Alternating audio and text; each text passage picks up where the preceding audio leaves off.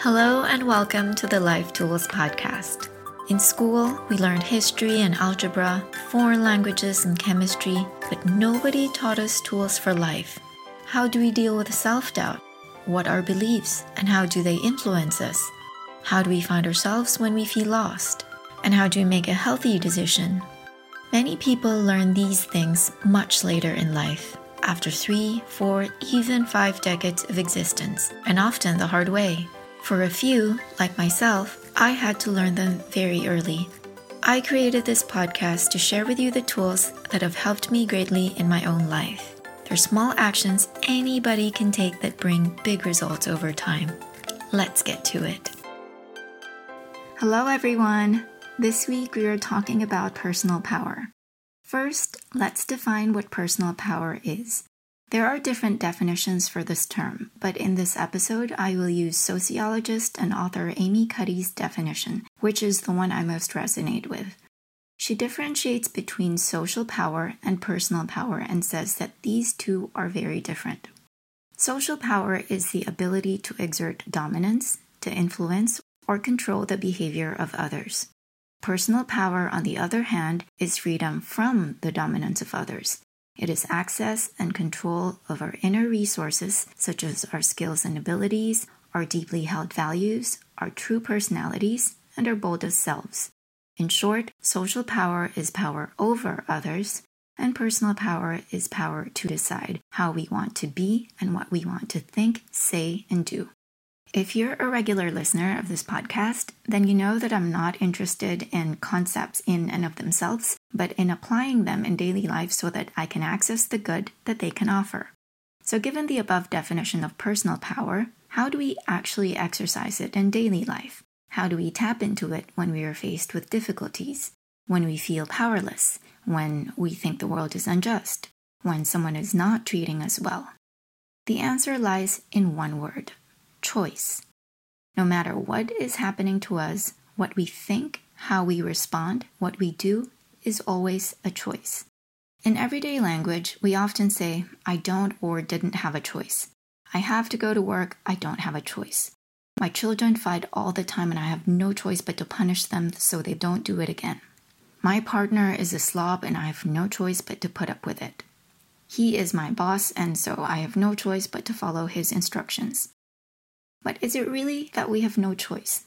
If we truly examine the situation in terms of options and the consequences each option entails, then we see that we do have a choice. When you say that you have to go to work because you have no choice, what you really mean is that you not going to work will bring about an undesirable consequence. The undesirability of the said consequence outweighs the undesirability of showing up for a job you don't like. Meaning, you would rather work at a job you hate than not have a job and be in financial straits. When you say your children fight all the time and you have no choice but to punish them so they change, what you are really saying is, though punishing your children is an unpleasant experience for you, you do it because the other option, which is to pause, reflect, maybe change yourself or try another method, feels more painful to you than the familiar option of punishing. This other option has never been tried and therefore is not sure to work, and it requires that you question many things about yourself and your children. So it feels very, very uncomfortable. When you say your partner is a slob and you have no choice but to put up with the situation, what you are really saying is, you've tried to change this person and it hasn't worked. So either you stay with them or you leave them. And the more scary option is to leave, for many reasons. So you choose to stay and accept that they are a slob. When you say you have no choice but to follow your boss's instructions because he is your boss, what you are really saying is you prefer the pain of doing something that doesn't make sense to the pain of potentially losing your job or becoming unpopular with your boss. You might be asking, what good does it do to state things like this when in the end you are likely to stay with the same choice anyway? That's a good point. But what I'm emphasizing here are not the choices themselves or the rightness or wrongness of each. What I am emphasizing is the power of choice. Doing something because you think you have no choice and doing the same thing conscious of the benefit you are reaping from it and knowing that at any given moment you can choose differently are two very different states of mind. One is disempowering, the other empowering. One is running away from something, the other is going towards something. If everything is cause and effect, and I believe it is, then one puts you on the side of effect, the other on the side of cause. If we are to use the analogy of driving, one puts you in the passenger seat, the other in the driver's seat. And to circle back to Amy Cuddy's definition, in one, you are dominated by the will of others or of your circumstances.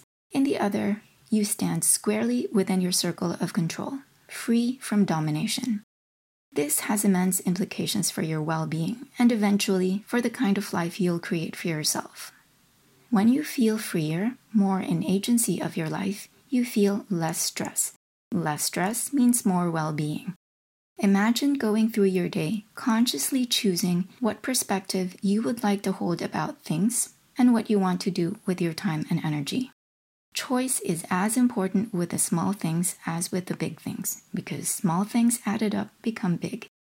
Do you choose to spend the first half hour of your day reading something inspiring or scrolling on social media? Do you choose to tackle a difficult chunk of work with an "I hate this, but I have to do it" attitude? Or do you say, "I choose to do this and I will make it as pleasant as possible. Maybe I can play music while I work"? Do you sit down to lunch with a grateful attitude and an intention to replenish your body well? Or do you mindlessly shovel each spoonful into your mouth, miserable about the long second half of the day stretching before you? When in a challenging situation with someone, do you choose to calm yourself down before saying anything? Or do you choose to do what's easiest, which is to let your frustration out then and there? When your kids are not behaving the way you would like them to behave and it's irritating you, do you choose to take it as an opportunity to learn about alternative ways to parent? Or do you choose what is easiest and familiar, which is to raise your voice at them or punish them? As you get ready to go to bed, do you choose to look at the good parts of your day, imperfect as your day was, or do you choose to enumerate what hasn't gone well?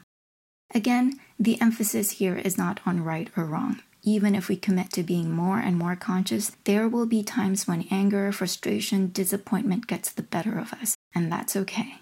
This is a personal practice, and you're not being graded. I find that a very good way to determine which choice is better for me is to focus not on right or wrong or what people say I should or should not do, but on asking myself, does this serve me or not? If this doesn't serve me, what choice would serve me better? What serves us is what contributes to our well-being. What serves us is what is in the direction of inner peace rather than an ego-based win. What serves us is long-term benefit instead of short-term temporary gain. And I think this is really important to remember. Quite often, what serves us is what requires strength, courage, honesty, and integrity. So it's not always easy. In the next couple of days, pay attention to the times you find yourself thinking or saying that you don't have a choice. Pause, look at the situation closely and all the options you could actually do if you were ready for all the consequences, and then ask yourself, given all the options in front of me, what do I choose to do and why? In what way does this choice serve me? It may feel a bit forced in the beginning, but keep going, keep practicing, and pay attention to how you feel. Remind yourself of your conscious choice throughout the day, and always know that at any moment, you have the option to choose differently. Gradually, you will experience more lightness, more joy, more in the driver's seat of your life than in the passenger seat. That's it for this week. If you found value in this, there are others out there who will as well. Share this podcast, post about it, or leave it a 5-star review so others can discover it more easily. Thank you for listening and have a great week. Bye!